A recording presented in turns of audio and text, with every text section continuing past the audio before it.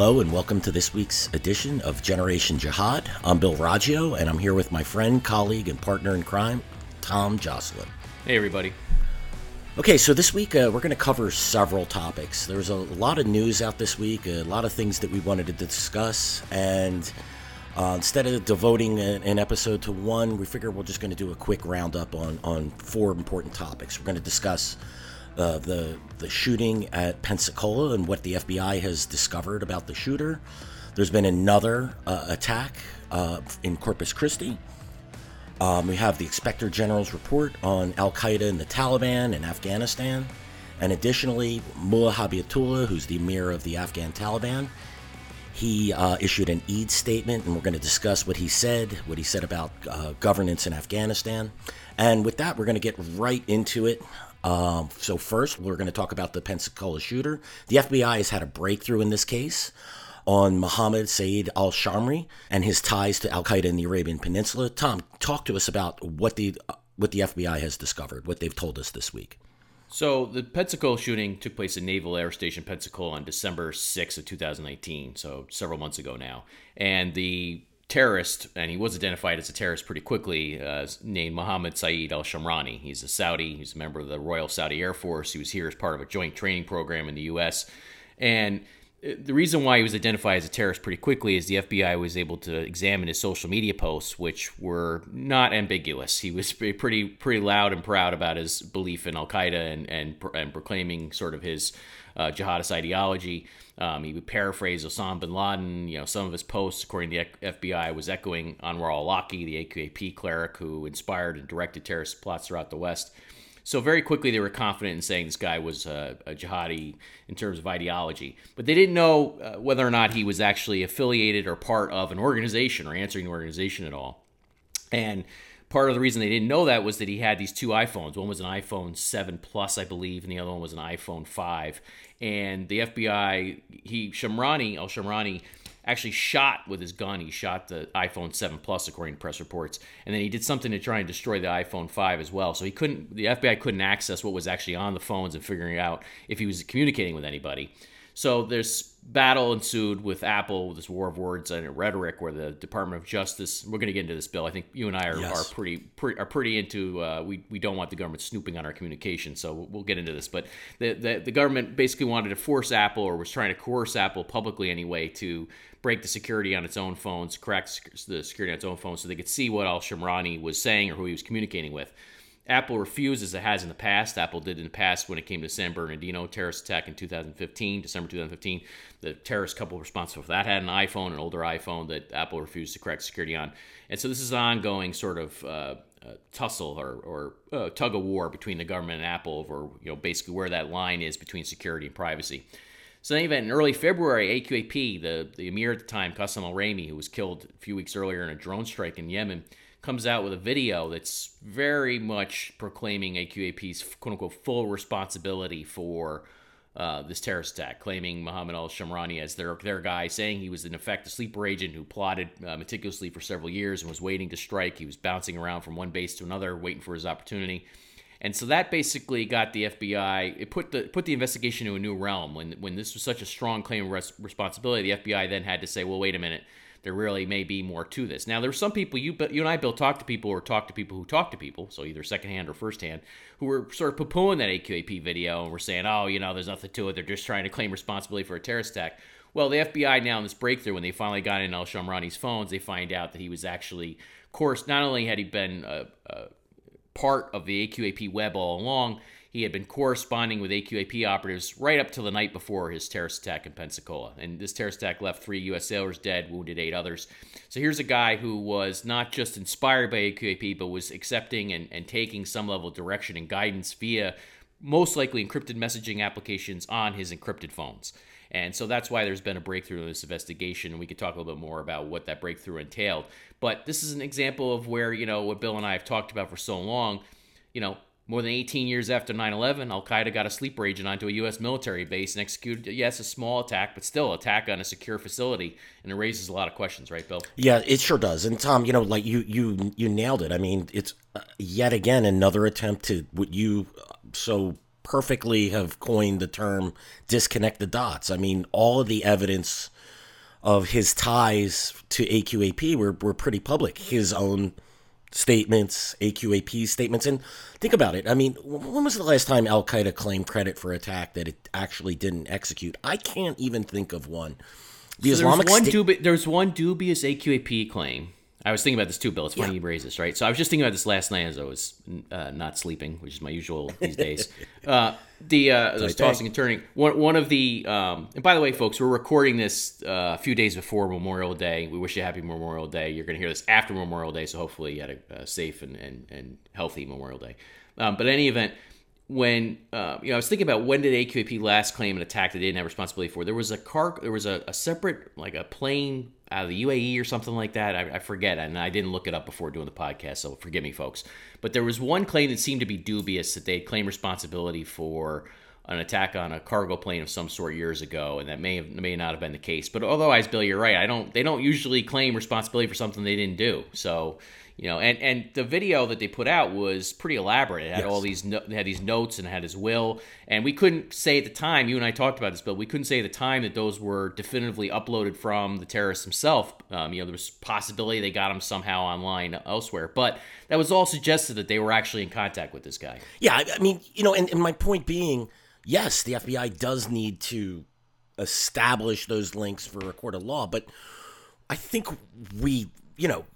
it's a reasonable, after that information's out there, to assume, yes, he is linked to AQAP until we're given evidence contrary to that at that point in time, right? When we see what AQAP has said, when we see what he has, what al-Shamrani himself has said, there's very little reason to doubt that, particularly what we have known.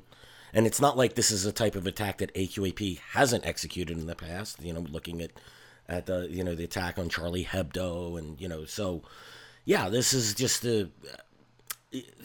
one other point here I wanted to make that, we discussed this on the podcast a couple weeks ago on Al-Qaeda in the Arabian Peninsula, as well as on the drone strikes. I mean, 18 plus years after 9/11, we've had targeted killings. AQAP has supposedly leadership has been decimated and weakened, and yet you have that resiliency factor. They're still able to carry out an attack on the United States. I mean, they're still plotting, they're planning.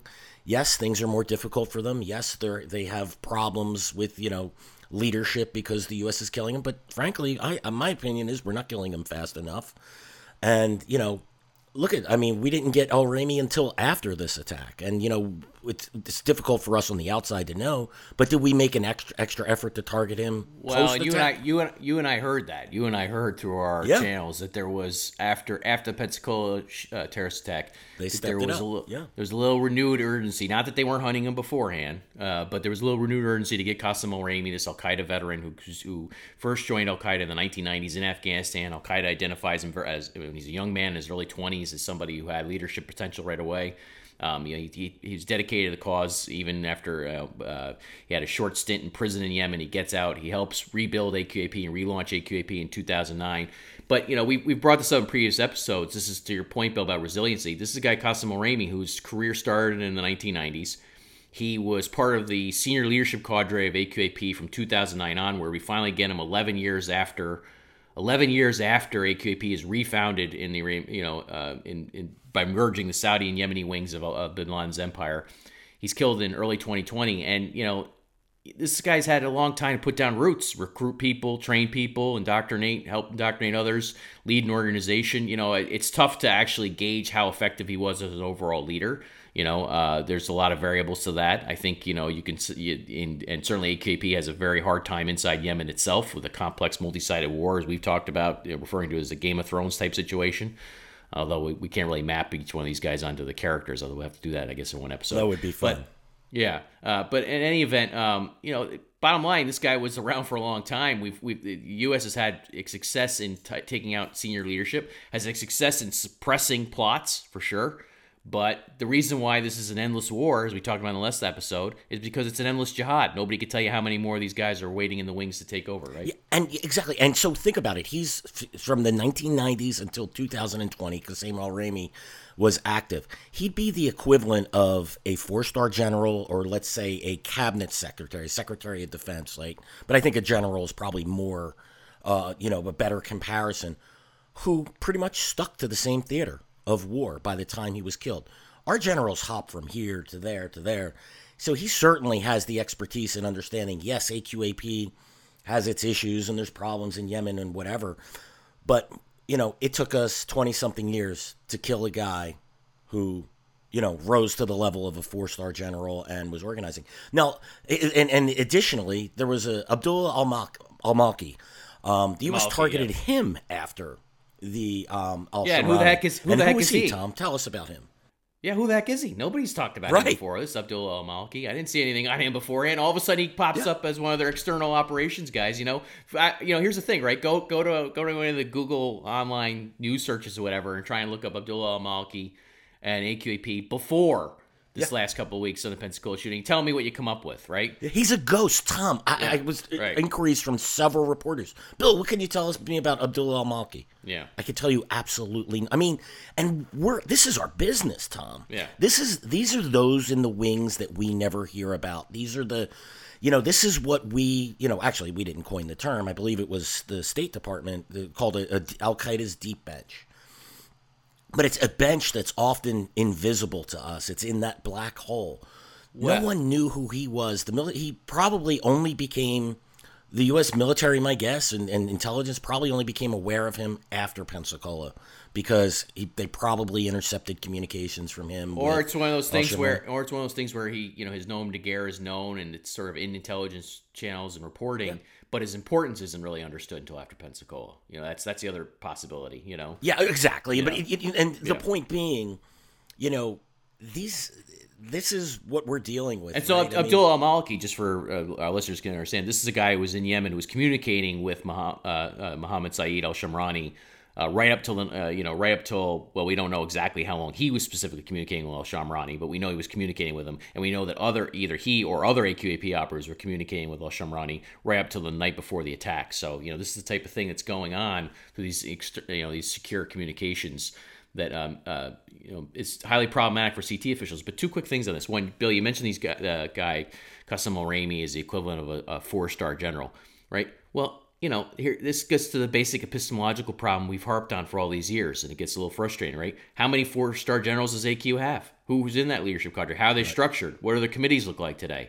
How many guys do they have in leadership? Nobody's publicly saying. I'm sure there's some assessment floating around inside the U.S. somewhere, but there's such utter confusion over how to even define Al-Qaeda after all these years that it really gives me a dim impression of everything. I mean, the bottom line is you don't really know how many Qasem al-Ramis are out there, or how many how effective he was internally in the organization, and how many replacements he has waiting in the on deck.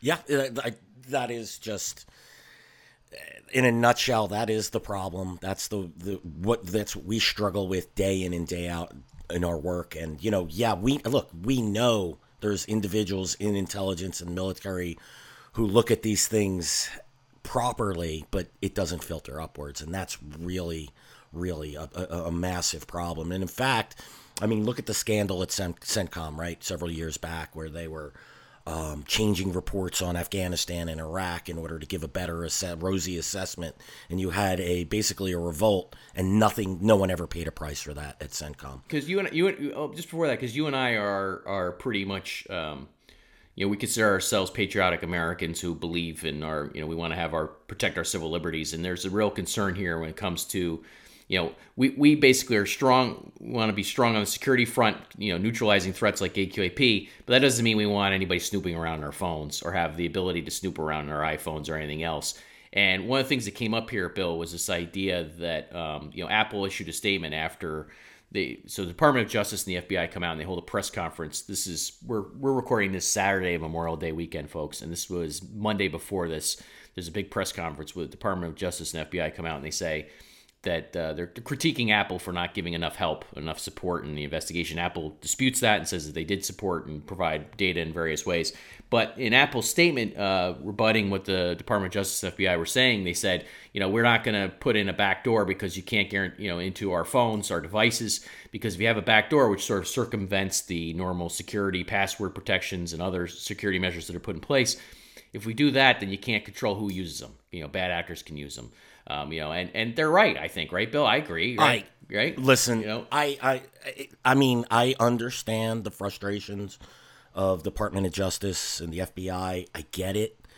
But at the end of the day, I'm concerned about our freedoms at the end.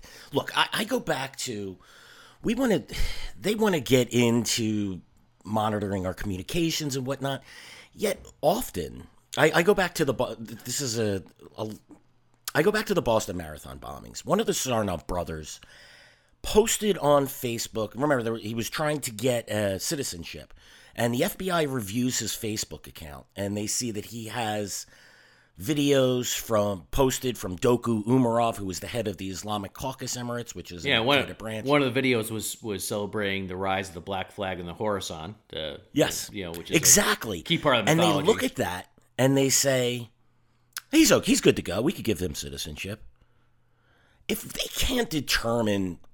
can't analyze this on an open source basis, why am I surrendering my freedoms for them to crack our communications? I mean, I realize that here in this case, Al-Shamrani, I mean, listen, he had plenty of social media that you could have inspected that showed there was a problem. On September 11th last year in 2019, he posts something like the countdown has begun or something as he's visiting the September 11th memorial. Now, of course, you could say, well, hindsight, in 2020, you can go back and say, now you know what he's talking about. But I'm sorry, if I see a Saudi military, officer or trainee pilot, visiting 9/11 memorial where a bunch of Saudis were involved in this attack on America, and he's posting on social media the countdown has begun. If I have a guy like that here, I'm going to make sure I'm scooping up his social media first of all.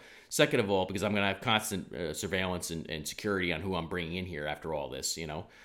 That's where I want the surveillance, not on Americans, right? Yeah. Or the ability to surveil Americans, and then get it right, get what he's doing. But one other quick thing on what you're saying, Bill. There's a key point here, though. The key distinction is, so to the Department of Justice and FBI's credit, or at least in favor of their argument, the difference here, and I'm not supporting their argument, I'm just saying the difference here is that they're talking about encrypted messaging and secure communications with AQAP operatives overseas, and they're claiming that their investigation was hampered by the fact that it took the FBI over 4 months to get into the phones. That's what they're saying. Look, to me, that's a trade-off that we're going to have to make. I'd rather, I'm just not comfortable with the U.S. government having the ability to use a backdoor to get in my phone or anybody else's phone, because it wouldn't just be the U.S. government, whatever concerns you have about your own liberties here in the U.S., but it would be China, the Chinese government, Chinese Communist Party, the Russians, North Koreans, Iranians. Anybody can use that backdoor then. Yeah, I mean, once you open Pandora's box there's no closing it. And that really ultimately is it. If the FBI wants to crack it and make them work to do the work, I'm sorry. There's certain trade-offs we have to hear, and we've given up a lot of personal liberties since 9/11, and I don't believe that we should surrender them easily. No, I agree. And the other thing is, I talked to a senior counterterrorism official, or a person I'll describe as senior counterterrorism official some years ago. This is somebody who's involved in stopping terrorists and terrorist plots. To my mind, somebody who's very well respected and is very well respected.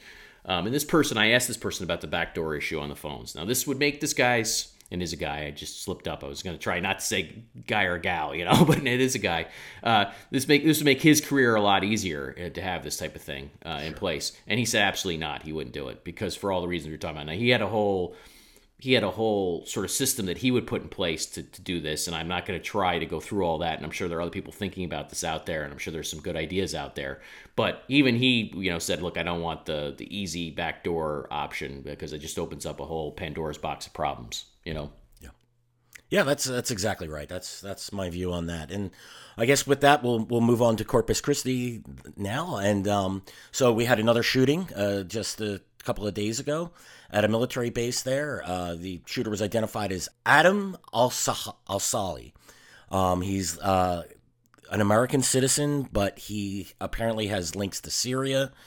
So what do we know about him? Has any terrorist group taken credit for this attack, Tom? I haven't seen anybody take credit for this one yet. Of course, we have to wait and see. So far what we have are reports that, on social media, he was, like Al-Shamrani, was very much supportive of AQAP. Rita Katz at Site Intelligence Group, I think, found his account. Yes. They found his accounts pretty quickly. I just saw her on Twitter talking about this and was providing a bunch of details. So kudos to them for figuring out what this guy. Yeah, she fantastic job laying that all out. Yeah, figuring out what this guy was doing. Group. Yeah, when I do our write up, I'll make sure to cite all this stuff. I'll cite on all this stuff. But they have a bunch of.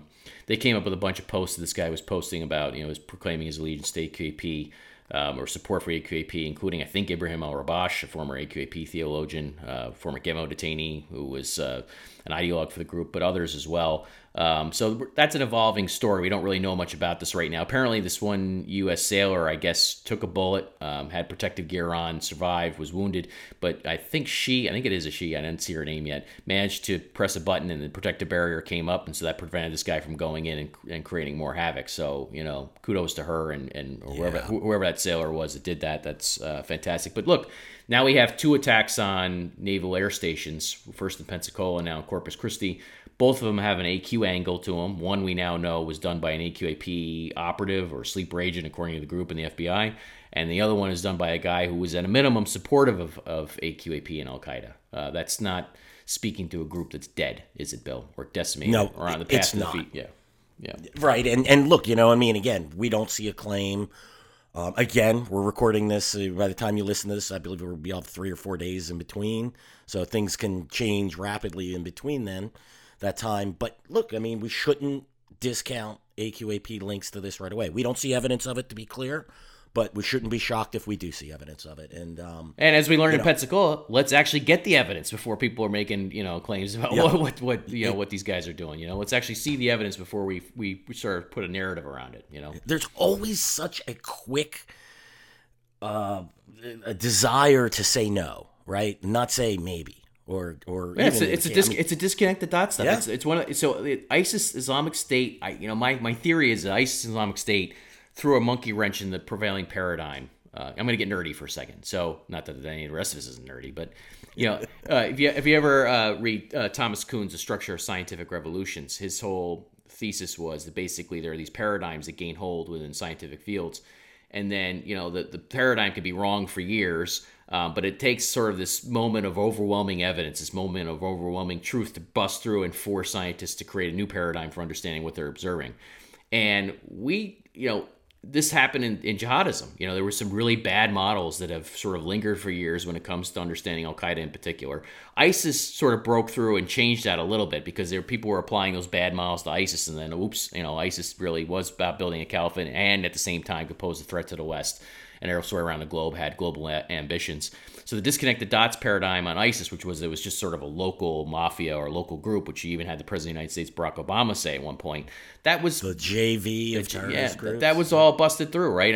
You can't return to that paradigm after it's sort of conclusively disproven. But you still see these arguments linger when it comes to Al-Qaeda itself, right? You still have you still see this stuff out there where Al-Qaeda is not really interested in the local game. Well, no, they're very interested in the local game, more so even than striking the so-called far enemy. But they can walk and chew gum at the same time. They can, and we've done. The U.S. side has done a lot to limit them throughout the years, for sure.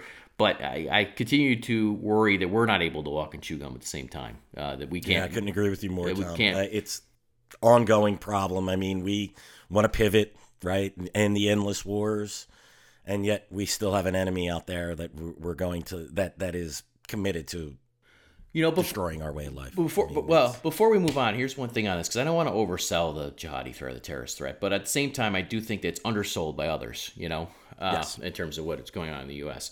And here's the one point on this before we move on all this. I think the big question really for me is, does Al-Qaeda have the capacity, and have they made the decision to try another big attack in the West on civilians? Because if you look at what happened at the Naval Air Station Pensacola. You think about Charlie Hebdo. Yes, Charlie Hebdo was against civilians, but it was very much so a targeted attack to make a political message, a religious message. This wasn't. I always compare Charlie Hebdo attack in January 2015, which was certainly facilitated and executed by AQAP. I always compare that. And by the way, there was disconnected dots on that too. There were people saying, right away. Yeah, right. We're totally wrong on that.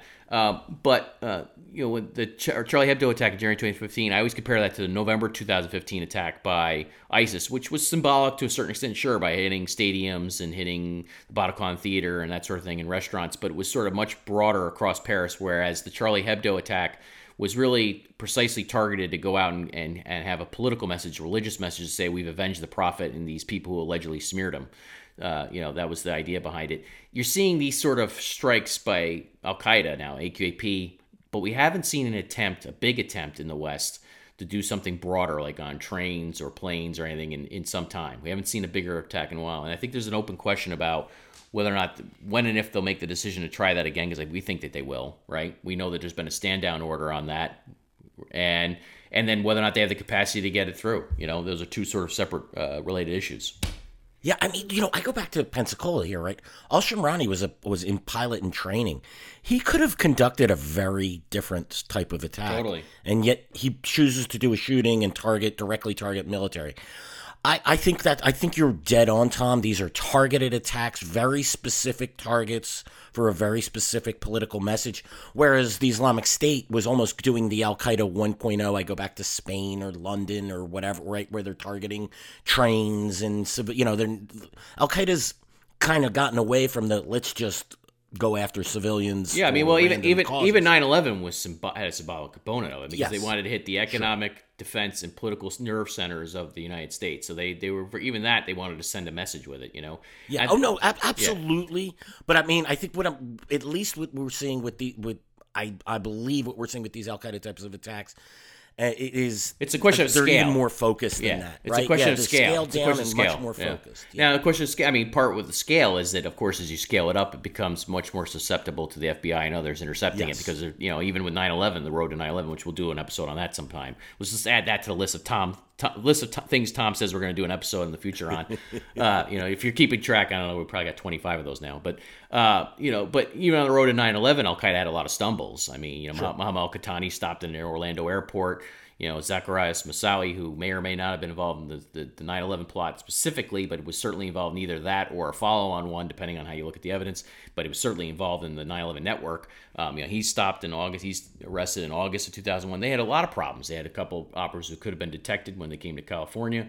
Khalid al-Madar and Nawaf al-Hazmi, I think their names were. These guys all could have been, they had a lot of stumbles. And so when you scale up, you do run the risk of stumbling, right? But they got through the stumbles that time to pull that off. And I think the big question for me is, we've seen evidence that Ayman al-Zawahiri and Al-Qaeda senior leadership had a stand-down order in Syria and elsewhere. There's some rumblings out of Yemen and elsewhere for a big attack. They didn't want a big attack in the West because they were focused on the local game. They were focused on expanding their footprint post the 2011 Arab uprisings. But the question is, they could change that calculation, especially with the coming retreat from Afghanistan, the ongoing retreat from Afghanistan, and other political things. They could look at the world a little bit differently and try again. And then the question is, do they have the capacity? Yep, no, that's absolutely right, Tom. So let's take a look at Afghanistan. So we had the lead inspector general for Operations Freedom Sentinel issue a quarterly report. If you haven't gone to the Long War Journal and read Tom's article, it's Taliban reluctant to publicly break with Al-Qaeda Inspector General reports. So I would highly recommend you read it. Tom dissects this with the precision of a surgeon. Tom, talk to us. The main takeaway is that the Inspector General says that the Taliban is reluctant to publicly break its ties with Al-Qaeda. Tell us why that's interesting, and also tell us why there's a lot of logical inconsistencies with that. Well, the thing that we've been tracking for years, Bill, and we've talked about is that there's this perverse desire by the American side to put words in the Taliban's mouth. So going back to 2013, U.S. officials actually drafted a statement in Mullah Omar's name that was supposed to be a renunciation of terrorism that they wanted the political office of the Taliban in Doha to read aloud. Just think about it. The U.S. had to actually craft words for the Taliban to read in this regard because the Taliban wasn't going to do it itself. Nobody told these same officials that Mullah Omar was actually dead at the time and the Taliban was playing Weekend at Bernie's with his corpse. And so therefore, basically even if they had read the statement, it would have been meaningless because it was in a dead man's name. But guess what? They didn't even read that statement. So then you flash forward to the early this year, February 29th, and we're looking at this agreement that was put forth in Doha was basically the newest attempt to put words in the Taliban's mouth. And of course, that agreement didn't have a specific formal renunciation of Al Qaeda. We've laid out what that would entail. They didn't do that. And now comes along this Inspector General's report saying, oh, the Taliban's reluctant to publicly break with Al Qaeda. Well, no shit, Sherlock. We've been tracking this for years. And why is that, right? So what are they going to do? They're going to privately break with Al Qaeda? How's that going to work? They're going to be a super secret pinky swear in Doha? No, we really are going to break with Al Qaeda. We just don't want anybody to know it. I mean, how does this work? And so you got to show us something, right? You got to show us some specific facts. And the point, what I took away from the report, first of all, they cited some of our reporting, which we're very thankful for. They cited, including that analysis I did of Al Qaeda's 3-page statement after the Doha deal. This is the February 29th accord between the U.S. and the Taliban. It's a withdrawal agreement. Al Qaeda comes out and supports it. Not so much of a break. Direct evidence of a break. I mean, yeah, or not. Yeah, not. And they come out and support the deal.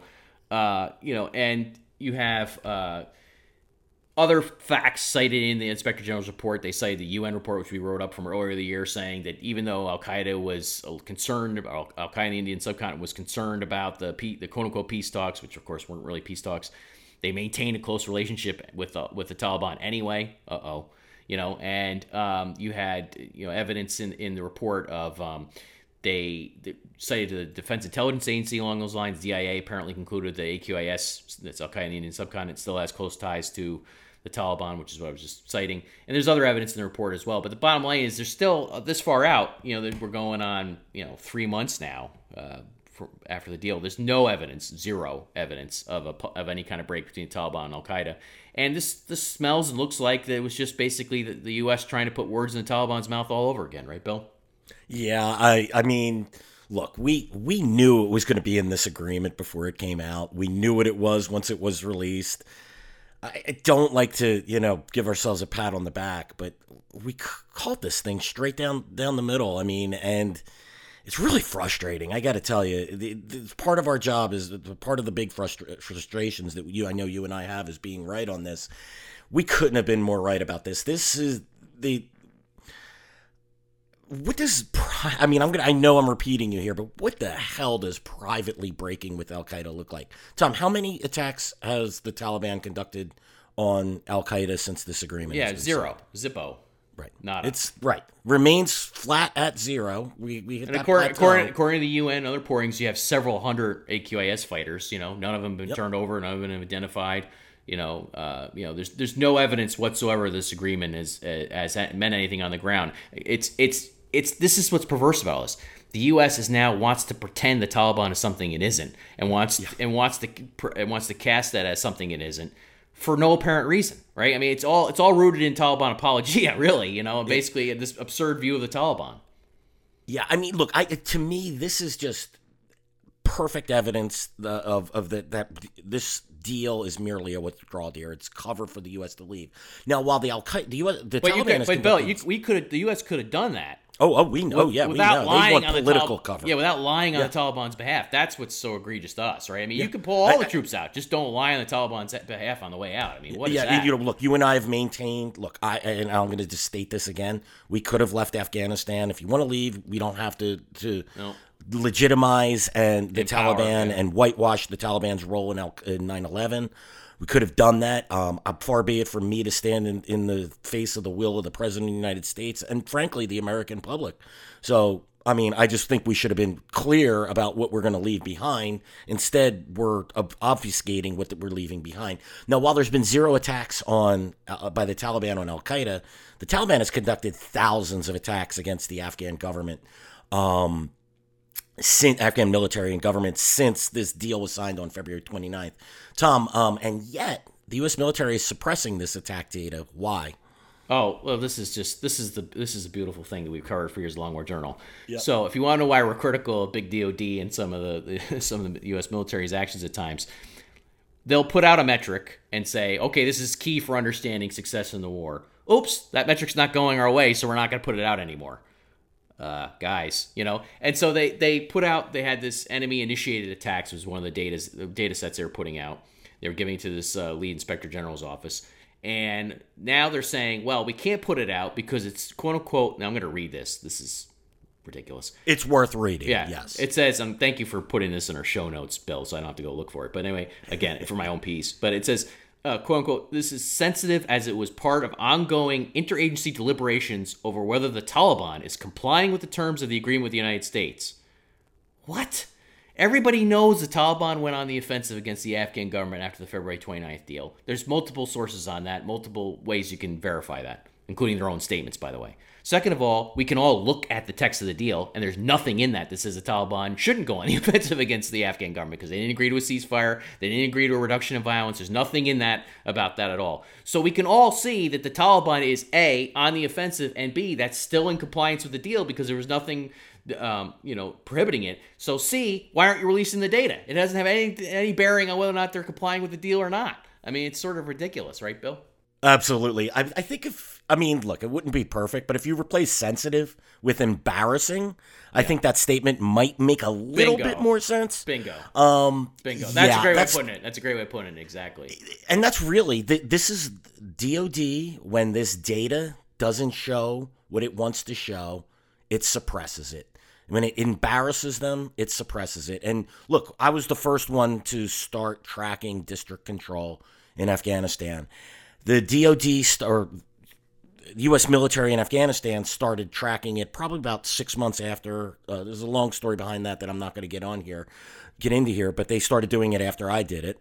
I would get calls from colonels in Kabul to ask me what I was doing and how I was doing it, and then all of a sudden they start tracking this data. But but when they started releasing it, they said this is going to be a metric to show the success in Afghanistan. And as soon as it stopped, what it started showing, excuse me, the military's own data, right? And so keep in mind, it's going to be the rosiest possible assessment, consistently showed that the Taliban contested or controlled about 45% of the country. The data about 1 to 2% every quarter, it would show just a little bit more Taliban control, just a little bit more. It showed the exact opposite of what they wanted to portray, which was the Taliban was losing ground. And as soon as that happened, after a couple of years, they cut it off. And then they said, it's the U.S. military stated, which you would think, again, the U.S. military should be very concerned about what the Taliban controls and contests, particularly if it's running military operations in these areas. It said, that's not important to us. What's important is the status of the negotiations with the Taliban. After General Nicholson said that it was the key metric, it was actually key for understanding what was going on. And then all of a sudden, no, he's right. It's not the key metric. He was right though, Tom. It was a key metric. It was key to understand in that regard. What was going and then on. all of a sudden, it's not a key metric anymore. We don't even need to release it. Okay, guys, thanks for that. Yeah. So I mean, more. That's more what of a the lost same. war. That's what a lost war looks like, right? Yeah. I mean, look. The other day, we published an op-ed in the New York Times. What in 2018, saying this war is lost. 2015, basically. 15. Yeah, you're right. God, the time is flying. And this is why. I mean, it's a lost war. We're just waiting we're like keeping this corpse, on life support. Well, right hey, look, now. I mean, I'll just say two other quick things. One, so the U.S. also suppressing the airstrike data in Afghanistan and elsewhere because they don't want to they don't want to show the U.S. has come to the defense of the Afghan forces as they're being attacked by the Taliban. Again, I think that's something that should be publicly known because again, it shows that the Taliban it undermines the central premise of the deal, which we're going to get into in the last segment of this episode, which is this idea that there's some political will within the Taliban to reconcile with the Afghan government and sort of share power in some sort of kumbaya moment. There's no evidence for that, zero to this day. Taliban apologists, and yes, you are Taliban apologists, have tried to pretend otherwise. In a future episode, and again, add this to your list, folks, we are going to do a special episode. I have to do it because this is one of the things that gets me fired up, gets you fired up too, I think, Bill. We're going to set the record straight on the period of Taliban-Al-Qaeda relations between 1996 and 2001, and I'm going to eviscerate some of the arguments that are out there in that regard and show you how comprehensive the evidence set is in that regard and what was going on. But the bottom line is, the U.S. government now doesn't want to put out data that shows that the Taliban kept fighting after February 29th, went on the offensive, and is just using that excess capacity that they no longer have to worry about turning on Western forces because they're happy not to attack the U.S. and its allies as they withdraw. They're taking that excess capacity and just putting it all on the Afghan government. Now, leads one other quick point, which is I think if there's any benefit to all this, the Afghan government should now know that they can't count on the Trump administration going forward. That, basically you look at the rhetoric from Secretary Pompeo and Zalmay Khalilzad and others, it's very, basically very favorable toward the Taliban. Oftentimes they're criticizing the Afghan government and not criticizing the Taliban. This is all very curious. The Afghan government now needs to know, this is their shot to try and get their act together and fight on with the U.S. presumably leaving. And if there's one last shot at it, this is it, to try and keep the jihadis at bay. Yeah, the Afghan government needs to get off the crack cocaine of U.S. dollars and U.S. military support. It's waning. It's going away. That's going to be tough to do, though. We know that. That's part of the problem. We know that, but if they want to have a chance of survival and hanging on to portions of the country, they're going to have to do it and find other allies. The U.S. is not a reliable ally in this regard. It's sad, but it's true. They're gonna have to figure out something. And the U.S. part of what we've said in the alternative of all this is the U.S. should have been negotiating what a security compact with the Afghan government looked as the U.S. was withdrawing troops, as opposed to wasting all its time negotiating, legitimizing, empowering, and lying on behalf of the Taliban. None of that makes any sense. Yeah, look, I mean, we could discuss what options, but a vigorous U.S. air presence and combat support presence in Afghanistan, backing the Afghan support forces on the front line, perhaps some consolidation of the Afghan military lines, would have been far better than what we're doing now. So I'm going to move on to Mullah Habibatullah, who's the emir of the Afghan Taliban. He issued a statement for Eid al-Fitr, which is an Afghan Islamic holiday. And it basically was just more of the same. The Taliban are fighting for an Islamic system, and what they call an Islamic government. Now, who's going to lead that Islamic system or that Islamic government? Of course, the Taliban and its Islamic Emirate of Afghanistan. That, of course, is the name that the Taliban gives its government. And by the way, Abatullah Akhundzada is known as the Emir of the Faithful by the Taliban and Al Qaeda. So what is he going to become? Emir of only some of the faithful in a power sharing agreement with the Afghan government?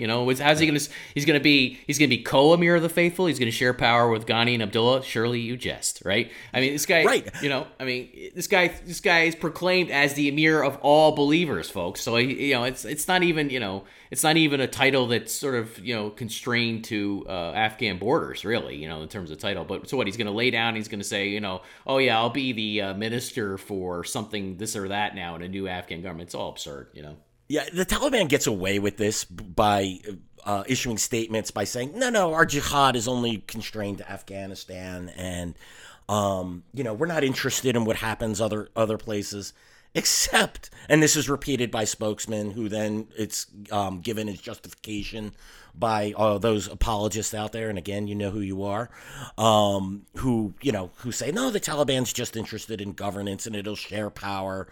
Actually, Bill, let me give you this, Bill. So I'm going to share this with our listeners, right? I heard from a very, very reliable source and friend that a very senior U.S. government official, I can't name, obviously, basically took that view of the Taliban. Oh, all they want really is some of our cash, some of our money. They just want our aid. They don't really want anything else, And you hear stuff like that come out of senior U.S. government channels. And I gotta say, I can't imagine U.S. service members fighting under this sort of leadership that doesn't even understand what the Taliban is and what they're all about. President Trump himself said that. He said, they're just interested in. Yeah. They actually like the American presence because they get the graft off of it. Yeah. This is how these bad ideas filter upwards, because it's one thing I found really kind of interesting and funny about this. The Taliban tried to assure, Mullah Habibatullah Akhundzada tried to assure Afghan people and the West, obviously the statement's issued in English, so we want us to read it as well. And he says that the Taliban isn't interested in monopolizing power, and then he says, all will be given rights under divine Sharia law. Yeah. Well, who's going to enforce that divine Sharia law? Yeah, and Sharia, of course, is Islamic law. And we all remember what that looked like from 96 to 2001. Public stonings, burying women up to their heads in soccer fields, shootings. We all know what that looks like. So he's saying, no, there'd be no monopoly. You're all covered under Sharia law, as it should be. And the Taliban will be the ones enforcing that. Yeah, and do you think Ghani and Abdullah have the same version of Sharia law that Habibatullah Akhundzada does? Of course not. I mean, would Al Qaeda be endorsing the Taliban and it's Islamic Emirate if it produced anything other than a version of Sharia or Islamic law that is in fact completely consistent with their radical beliefs. No, of course not. They're not going to endorse all that. I mean, it doesn't make any sense. It's just. But again, but the point is that there's been a lot of vested effort in pretending that the Taliban is about something other than resurrecting Islamic Emirate Afghanistan. Well, that's what they've been fighting for all these years. That's what Al Qaeda is fighting for all these years, and there's not a hint of evidence of a break between the two since February 29th.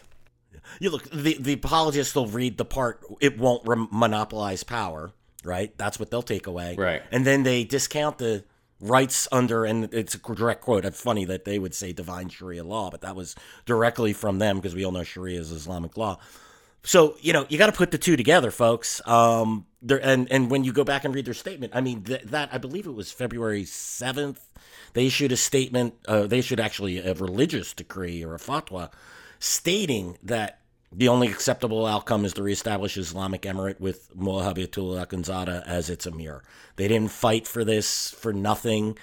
Or to share power. They also issued a statement back in 2016 directly talking about sharing power for some, and this is a quote, a silly ministerial post. Oh, I love that one. You pulled that one. That was a great way of just that's what I was indirectly referencing too. What Habibatullah Akhundzada is going to be what? Minister of what? Minister of right. I mean, come on, Yeah, for real. And I mean, look, he sent his own son out as a suicide bomber in Guresh district in Helmand province. I believe it was in 2017.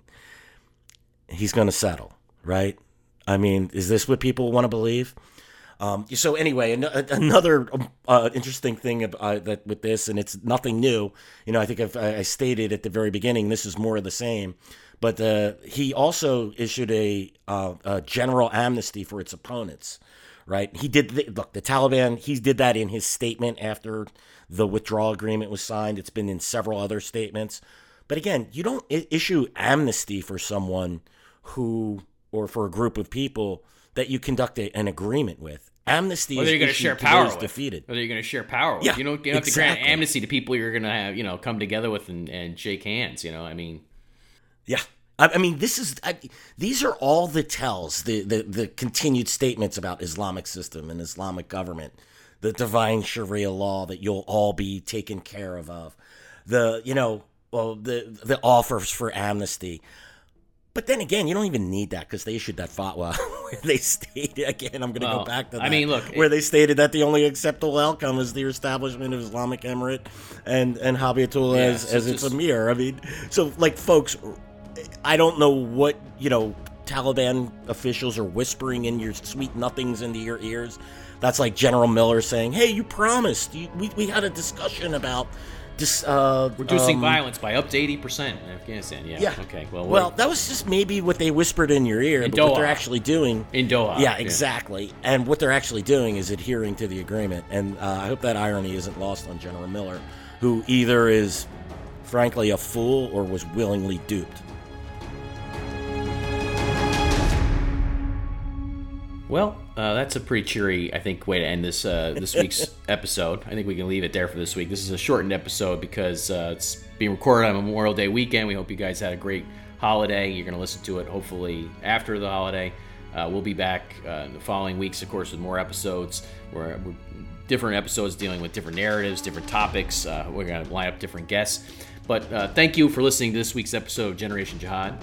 Please do subscribe to the show. As a reminder, you can find us on Apple Podcasts, Spotify, YouTube, or anywhere else you listen to shows. I'm Tom Johnson. I'm here again with Bill Roggio. We're both senior fellows at the FDD. That's the Foundation for Defense of Democracies. We support we're thankful for their support in this podcast and everything else. And we'll see you next week.